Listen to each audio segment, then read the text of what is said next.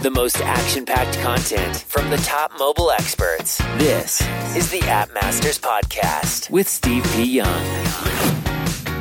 Want to double your downloads using ASO? Check out appmastersacademy.com to discover our exact ASO strategies to grow your downloads. That's appmastersacademy.com. Want to advertise through Snapchat influencers at scale? Check out fanbytes.com and see why brands like Universal and Sony Music use them to market on Snapchat. Learn more at fanbytes.com. What is up, App Nation? It is Steve P. Young, founder of appmasters.com, the place you go when you want action-packed content in the app business. And I've got a great guest for you guys today. He's been a longtime friend of mine. We've known each other for 3-4 years already. I wanted to bring him on. At least. I want to bring him on, one, to jab at him because the Warriors are doing so well. And secondly, because he's got a brand new project in the crypto space and you got to check it out. Fritz, so let me introduce the guest. His name is Fritz Charles. He is the founder of CoinGamma, a crypto data and content company that provides reliable information about the crypto and blockchain space. I'll tell you guys this one thing. This guy is so stinking data driven. It's going to blow your mind. So he's using all that sort of background with data driven, using analyzing the data to bring it into the crypto world. He sold an app business as well. So we're going to get into some of those details about how do you do that. But without further ado, let me introduce my friend, Fritz Charles. Welcome to the show, brother. Thanks for having me, man. It's an honor. So tell us a little bit more about your background, because I know you've done some great work with some great companies too. Yeah. So I have an interesting background. So kind of my first career out of school was actually in finance. So I was a trader at Lehman Brothers, the historic Lehman Brothers. I worked there for about 2 years. We got promoted. Everything was going well. I was a young guy making money. Then the firm went bankrupt, and I'm like, what the hell? You know, that kind of put me on this long path of trying to figure out how can I put myself on a path where I can have more control of my destiny. So, decided to go back to school, got my MBA, ended up transitioning from finance into tech. And so that's kind of where I kind of started my path into mobile technology, tech startups and things of that sort. So, my first job out of school, I worked at a company that was distributing international movies on the mobile platform. It was actually a company out of Nigeria. So we distributed African movies online. So folks, a lot of people don't know this, but the Nigerian movie market is the third biggest in the world. After Hollywood and Bollywood, Nollywood is the best. They call it Nollywood. It's not an original name at all. And so what we did was we targeted people that emigrated outside of their homeland, that lived in the U.S., U.K., Canada, you name it, but they can't watch their, movies that they enjoy on Netflix and stuff like that. So we were the first to digitize that. And so it was cool. I worked from New York, but I traveled to London. I traveled to Africa for the first time, and it was an awesome experience. And I saw them fundraise, and I basically, my job there was running growth and data. So I learned a lot about growth hacking, subscriptions, things of that sort. But on the side, I actually had a good friend, a mutual friend of ours, Moyo Okome, who started making mobile apps. And so he took classes online and taught himself how to put those together. And he introduced me to that world, right? In the same world where I met you and a lot of other great individuals where, you kind of, build apps. These were mostly gaming apps, and you monetize them through different methods. And so the method we used were ads. And so I started doing that and reached a point where I was making more money than my day job. So I was like, you know what? I'm gonna just do this full time. Did it for full time for a little over a year. And it was awesome. It was it was a point where I was building a huge portfolio to the point where I was making apps probably every other day. So ended up with a portfolio of 400 apps across iOS, Android, and even Amazon. As funny as it may sound, it was a waste of time to do anything on Amazon, but I did it anyway. And it was super cool. It was something where I was able to learn how to do product development, manage a tech team, learn how to growth hack, because all my downloads were organic. So using things like ASO was kind of like the name of the game. Now, and especially back then was actually easier. There's a lot of different hacks that we did back in the day. And so did that, but over time it was like it was becoming a lot tougher to do that. I'm not really a gamer. When I was a kid, I only played Madden and NBA Live. I didn't really get into super deep into the game. So it was really hard for me to spend all my time trying to tell my designers to make this character, that color. And so it was becoming more of a drag than something I enjoyed. And so I realized, I have to exit out of this. And so I was like, you know what, let me get a day job and kind of rethink things. And so cool enough, I was able to kind of secure a job at the NBA. So I worked on NBA League Pass and the NBA mobile app. And so I worked on the international side. So my job was to increase the amount of NBA NBA League Pass subscribers that were watching games on the NBA app outside the U.S. So, China, South Africa, Germany, you name it, everywhere outside the U.S. And, basketball is basically the only American global sport.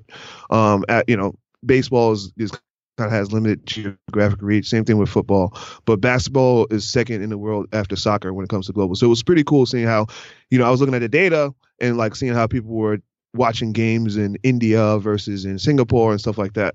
And so it was a big push of us. So I did that for about a year. That was pretty cool. But while I was there, going back to my business, I sold my source codes and I sold my business. So I was still running it on the side, but I ended up selling it. And so that was awesome. I was able to make some money, not enough money to quit my job, but enough money to kind of, think about the next project. Yeah. And during my time in the gaming category, I spent a lot of time on these like random message boards, and I discovered crypto.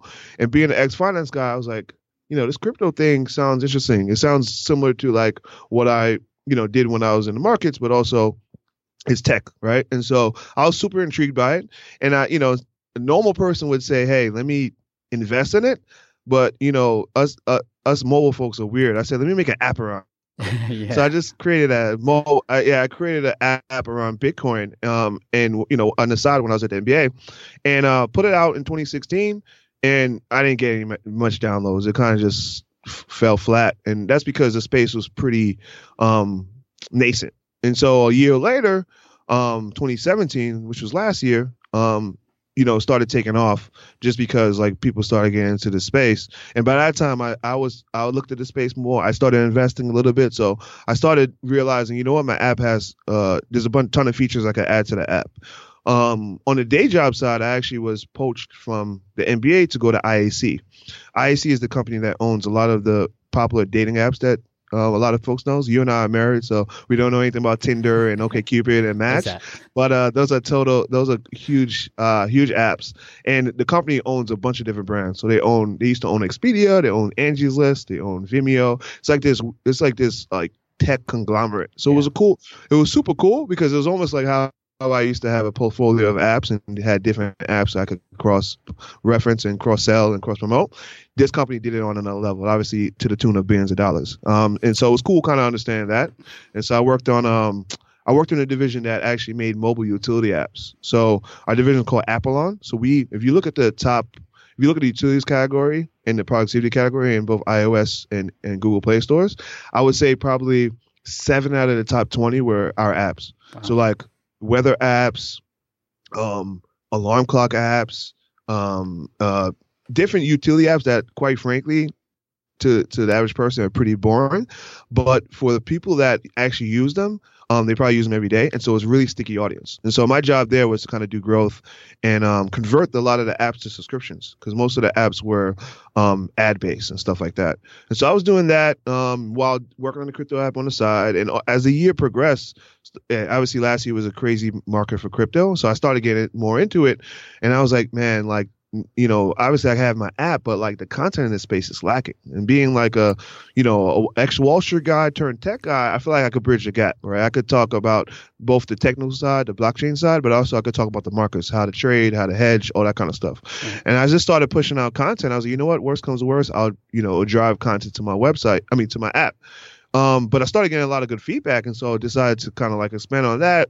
Then, make it a full-time endeavor, as well as launch a podcast, following your footsteps, man. Just like, hey, I love content. I love podcasts. It's a great medium. So started doing that. And so we have a website and podcast. But yeah, we're working on a lot of cool different things right now. Building out the app, building out the website, and kind of trying to become a trusted source for the space. Well, all that's on CoinGamma if you want to check it out. But Fritz, I want to take it back to sort of your data-driven approach to everything, right? When you're building out that product, talk about some of the tools that you might be using. So like, how do you break down a project, especially for those? Let's talk about maybe some of those people who are like, I have this app idea. All right, now how am I going to build this? So let's talk about that a little bit.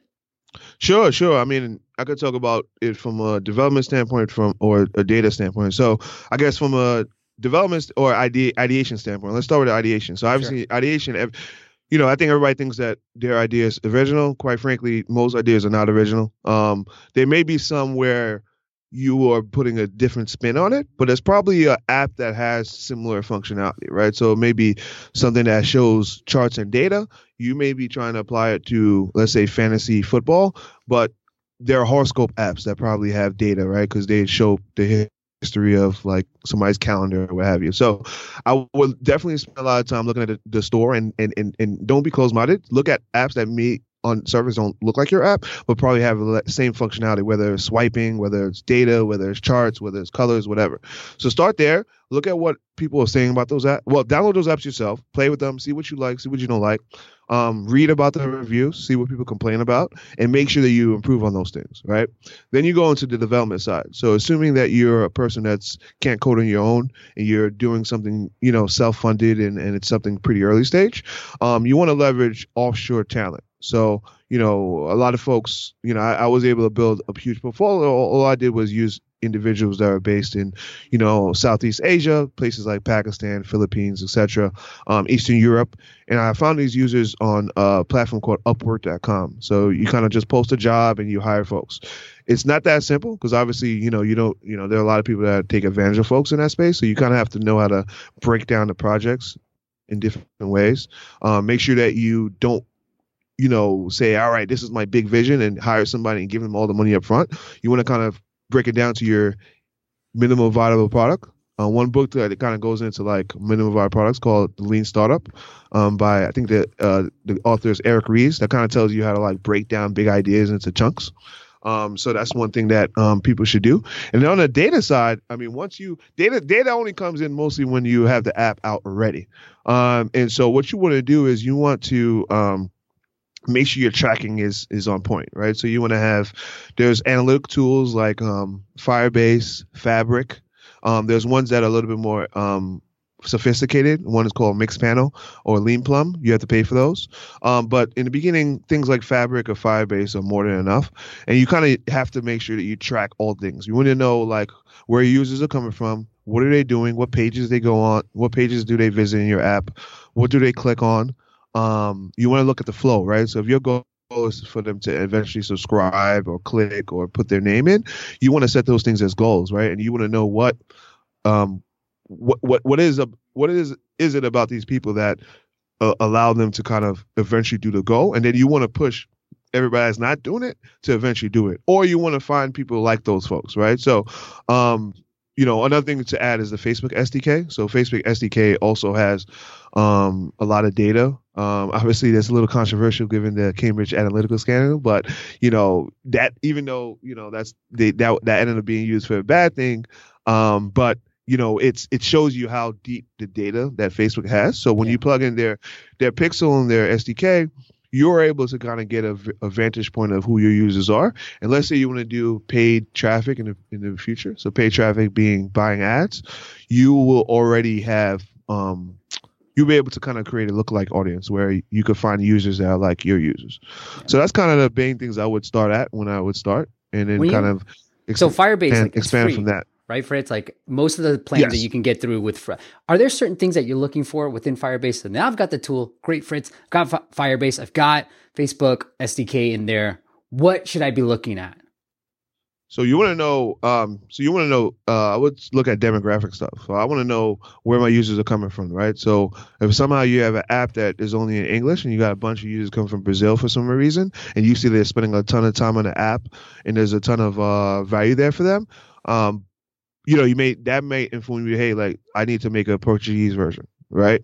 Or Arabic version if the people happen to be from, let's say, Lebanon or something like that.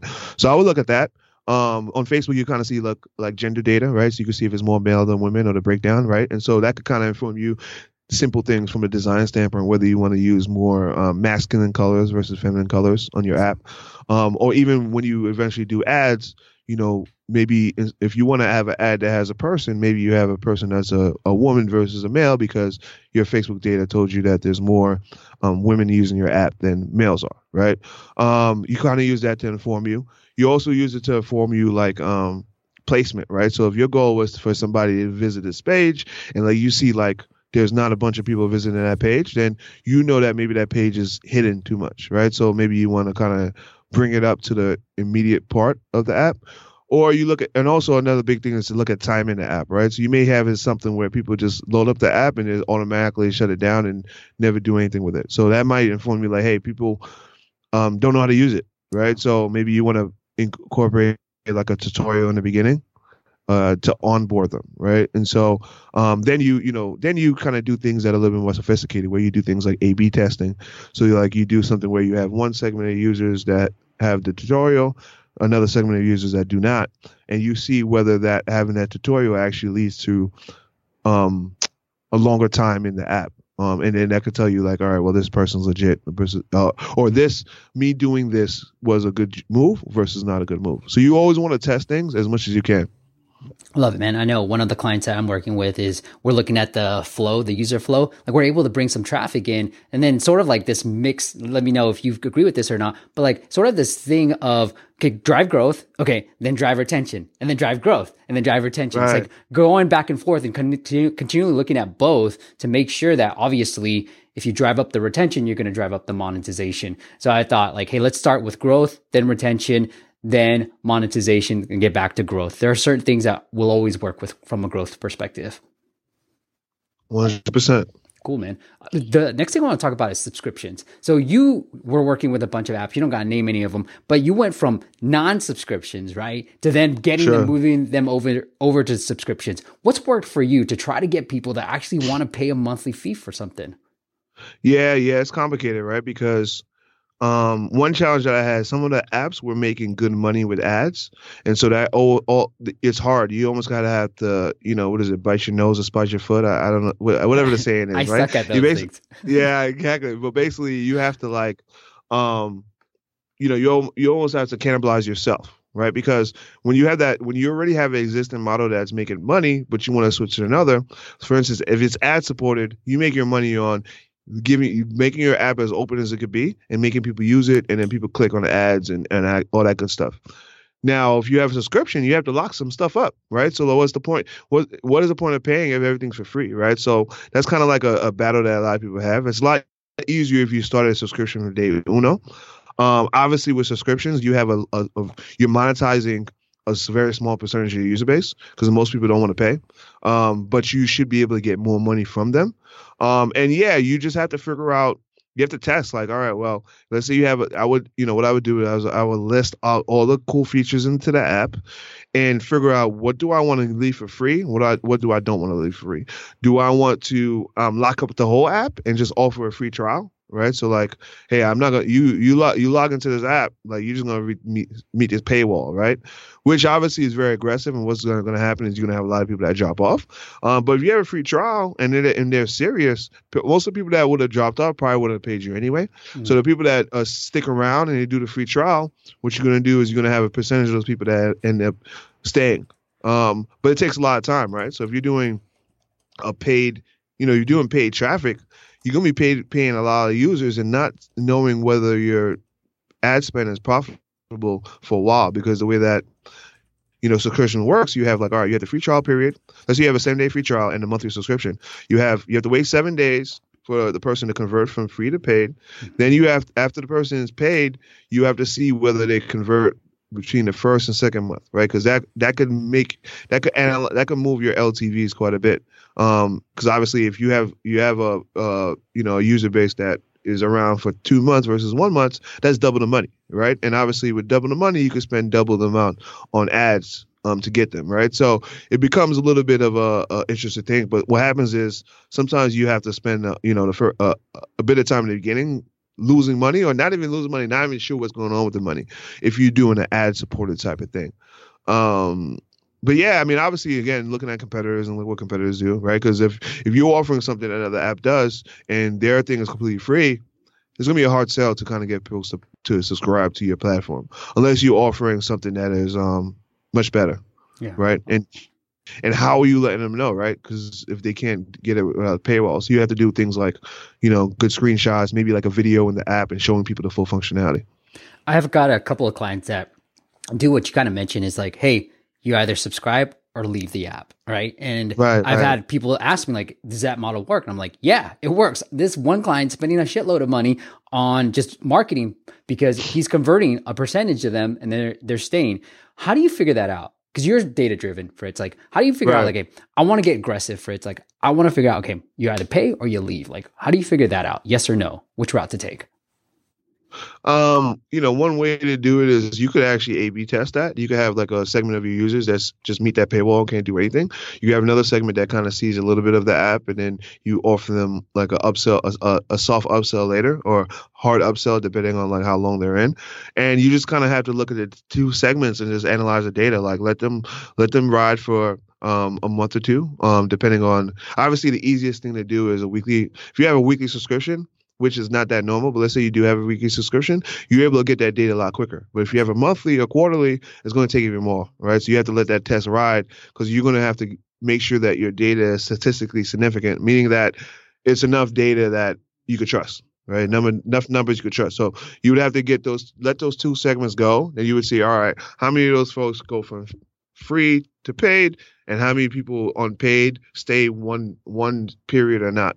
Right, you might have a situation when on one segment you have more people convert on the top of the funnel where they become free users, but for whatever reason they all unsubscribe after the first month. Whereas the other segment, they may, you may get less people in the funnel, but their retention is higher, right? So it ends up being like this combination of data inputs that you kind of have to look out for.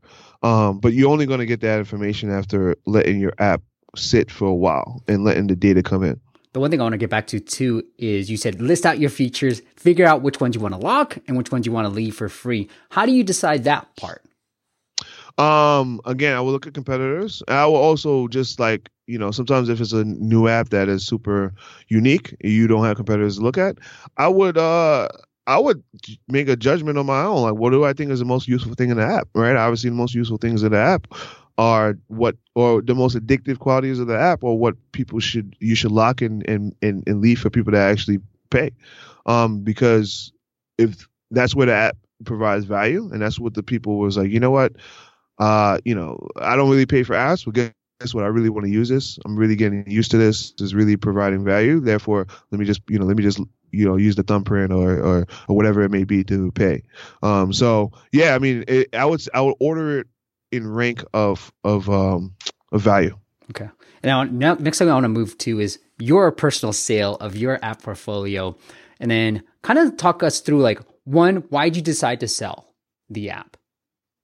Yeah. So when I hinted at earlier is that it was becoming a little bit of a drag to manage all of those apps. The type of apps I made were gaming apps. I didn't really have a huge passion for it.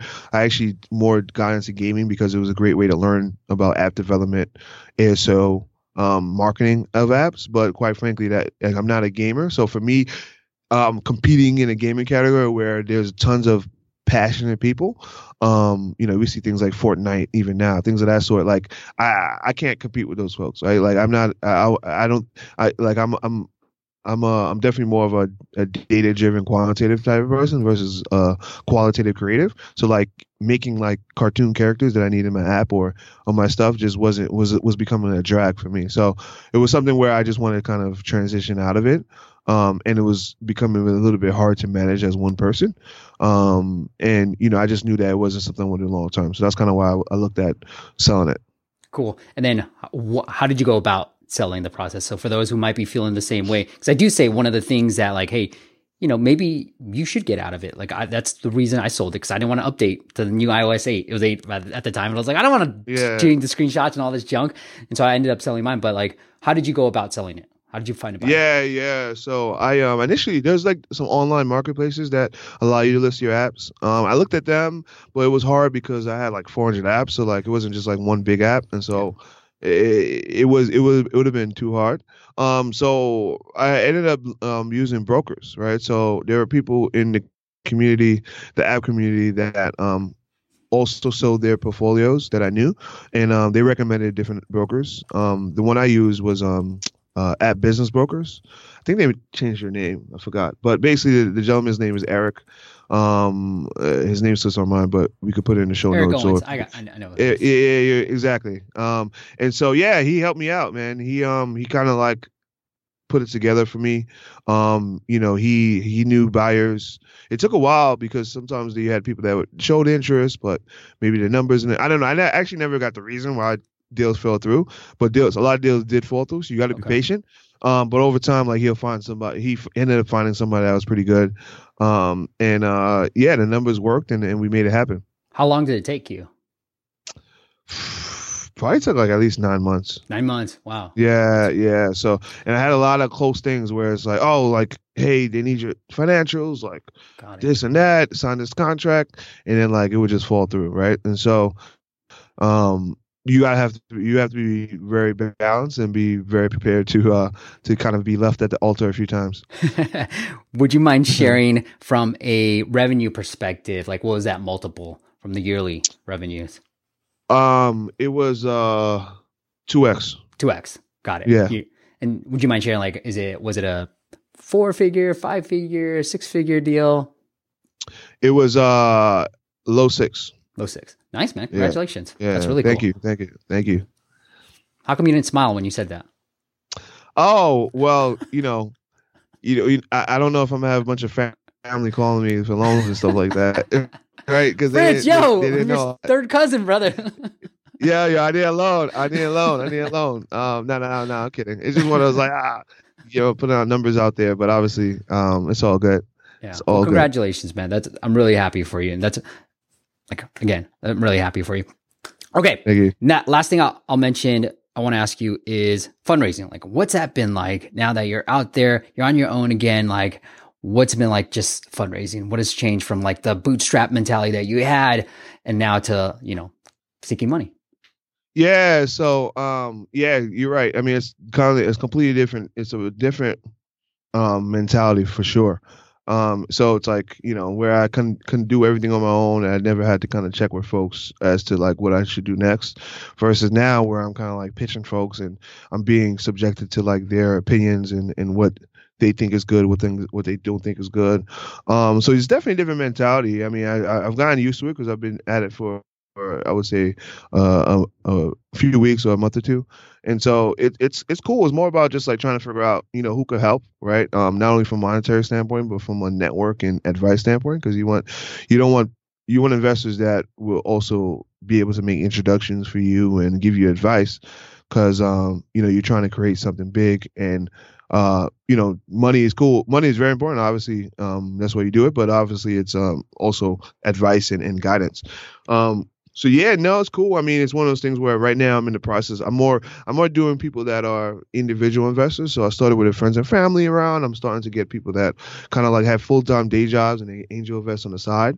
I haven't really gotten too deep into like the VC category yet. I've had a handful of conversations, but I haven't gotten in that full force yet. But I'm starting to, right? So obviously the people need a different level of, I would say, analysis, data, stuff like that, right? So it was it's cool, but obviously over time you get better at it. You tidy it up because a lot of times you realize, oh, like 5 people asked this similar question, so my deck should actually address that, or I need to have like a better answer for that, right? So like it's cool. It's kind of it's interesting. It's like definitely like a situation where you got to be okay with hearing a lot of no's or not interested, or a lot of yeses. Even when you get yeses, you have to make sure that you understand how to like close that loop, right? You got people that say, hey, yeah, I'm down. It's like, all right, well, cool. Like, I need a check. Like, and it's like, it's like, yeah, I'll get it to you. Like, I didn't know that you needed the money now. It's like, well, what do you think I'm doing this for? So it's cool. It's a little common. I think a lot of that has to do with the fact that I'm kind of talking to people now that are not I guess not full-time investors. It's something they do on the side. But to that end, like a lot of people, they want to, may not be as crazy as we are when it comes to like jumping out and doing their own thing. And you kind of giving them an opportunity to join that journey. And so people love that. And so that's kind of the idea you need to drive home. And once people, and again, don't waste time like trying to convince non-believers, right? So like, for instance, like my space is like, it's a crypto space, and even though things have changed, but there's still a lot of people like, oh, like, you think Bitcoin's gonna be around in 6 months? Like, isn't it a scam? All that kind of stuff. And like, yeah, if my conversation is starting with that, I was like, I'm not even gonna waste some time with you because you're not even gonna get what I'm trying to do. Because obviously, I'm making a big bet that the whole space is gonna be around in the future. How do you get out of those conversations? Well, obviously you gotta be polite. So you keep it going, but I know that I'm probably not gonna follow up with that person, right? Afterwards, or where I might have slotted an hour, maybe make it 20-30 minutes, right? But yeah, and I don't say like, hey, bye, I don't want to speak to you again, obviously, right? But you do it with tact. That's awesome, man. Well, before we hit the big finish, Fritz, I want to thank my sponsor, FanBytes, fanbytes.com. Look, they've got a special offer for all the App Masters audience. They're going to give you $500 off your first campaign. You just got to spend a couple of $1,000s. So all you got to do is spend a couple of $1,000, and they're going to give you $500 off your first campaign. It will help you. If you're looking to reach the millennial market, I think Snapchat influencers, especially with IG stories coming out, they are underpriced right now. So go check them out. They work with Snapchat influencers with the little swipe up features, and they've got a secret ad format, sandwich format that they use with their influencers to really make sure you drive low cost installs. So if you want to start using the data that Fritz just mentioned and drive some traffic to your app, go check it out. It is fanbytes.com. Or for my special link, go check out, use the link, appmasters.com/fanbytes. Fritz, this has been absolutely amazing, but let's go to the big finish. Give us one app we definitely have to check out. Awesome. I had another app in mind, but before we talk, we talked a little bit about this app that I'm using right now. It's called Croissant. So I'm in the co-working space right now where I'm talking to Steve, but I'm using this. I'm not a member of this co-working space. I use an app that Croissant that allows me to kind of float between co-working spaces. So being somebody that's a solo fundraising entrepreneur, I have meetings all over the place. I'm based in New York, so sometimes I have meetings in Midtown, sometimes in Brooklyn, sometimes downtown, sometimes in Jersey. Sometimes I travel to places like DC, Philadelphia, etc. It's cool to kind of have a place to just work, and so I kind of open up the app. It lists co-working spaces in the area that have seats for me, and I just kind of just go in. I show the I guess the person in front, like my my app that I logged in, and it just kind of just does it. So the way it works, they have different subscriptions. I think there's 3. There's one that's like as cheap as $40, which you have 10 hours per week. There's one that is a little bit more expensive. You have 40 hours. 10 hours per month, I should say. Then you have 40 hours, and you have something that's like over 100 hours. I forgot exactly the breakdown, but it works. Even if you're somebody that maybe you have a co-working space, but you end up traveling a lot for work, you may want to like, hey, every time I go to DC or Miami or London, I don't want to waste time trying to figure out somewhere to work. I'm just use this app and not have to like do the whole Starbucks or coffee shop thing, right? So it's a pretty cool app, and I'm using it right now. So obviously, I find value in it. What's a lesson that took you the longest to learn? I would say leveraging other media to push your app, right? So you're somebody that's done this from day uno to kind of like you had the podcast, you write blogs and stuff like that. And when I was doing all the app business, I really wanted to just kind of do it in a vacuum by myself, not let anybody know what I'm doing, stuff like that. And I probably missed a lot of opportunities that way because you never know who's interested in partnering with you, working with you, hiring you to kind of like help with marketing or investing in you, whatever it may be. Even if you want to do, even if you're not interested in raising funds, you never know who could offer some kind of partnership that could be. Maybe you don't do like a VC fundraise, but maybe it's like you guys co-found a app together and they fund it, something like that. And so I probably missed a lot of opportunities doing that. And, again, when I sold my app business, maybe I could have found somebody else or other people that would have bought it for me earlier or something like that, right? So it's very important to kind of build your brand and use things like, make sure people kind of just depend on the app store, but use things like, if your app is congruent with a podcast or a blog, like put out content, put out social media, because that all drive to your app. And I learned that with this crypto app, because I started doing that. And, it's been so much opportunity from an app standpoint, from a partnership standpoint, that's come from, me putting myself out there, because you never know who's listening and who's asking for you. And when you try controlling your side, you assume that what everybody's working on and what they're interested in. But sometimes, people that are doing, it's people that might be a doctor, but you never know if that doctor knows doctor's little brother is working on a cool app that he may need help with, or she may need help with, or something like that. So definitely leverage other forms of media and push yourself out there. That's awesome. I learned that from you. Learned that from you, Steve. Well, thanks, man. I'm super happy for you doing the podcast and doing your own thing. Congratulations on all the success so far. The website, if you're in the crypto world, if you want content, and if you want Fritz's sexy voice on a podcast, it is called CoinGamma, coingamma.com. Fritz, if they want to follow up, the audience wants to follow up with you and say thank you or whatever you want to send them, anywhere else you want to send them? Sure. Obviously, you listen to the website. The website's Twitter is CoinGamma, but my personal Twitter is FE Charles. So my first two initials and my last name with an underscore between the letters. I'm on LinkedIn as Fritz Charles. Not too many Fritz Charleses out there, so I'm sure you'll find me. My email is fritz@coingamma.com. So looking to kind of connect with folks and help folks in any which way or collaborate. So, and have fun. Fritz, thank you so much for being a friend and coming on to the show. Likewise, brother. Thanks for having me. Thank you all for listening. We'll see you at the next chat. Thanks for listening to the App Masters podcast. For show notes and amazing app marketing content, check out appmasters.co.